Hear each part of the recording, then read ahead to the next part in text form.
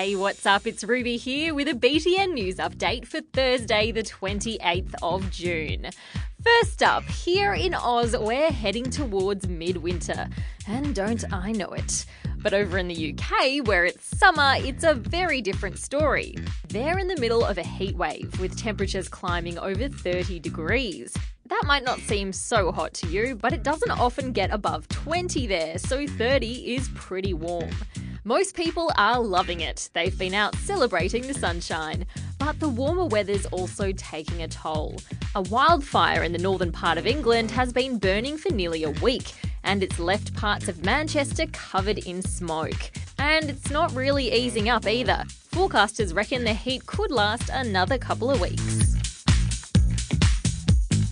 Have you ever heard of conscription? It's a rule that makes it compulsory for people to join the military.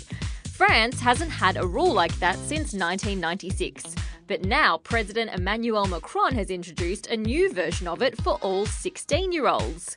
The new plan means when French teens turn 16, they'll have to take part in some kind of national service during the holidays. It could be with the military, but it could also be with the fire service or police force, or it could be a different kind of community service, like charity work or volunteer teaching. Mr. Macron says it will create a sense of civic duty. Baseball isn't really much of a thing here, but over in America, it's a really big deal. Now a group of young Aussie baseballers from Perth is getting a taste of the big time at the US World Series after they topped the national Aussie competition. When we won, I didn't believe that I was going to be playing for my country. It was surreal.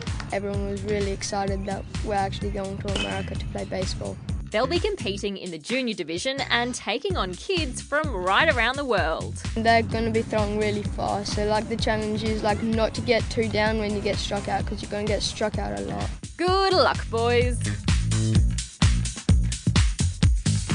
And Japan has a bullet train which will have a kitsch little twist for the next 3 months.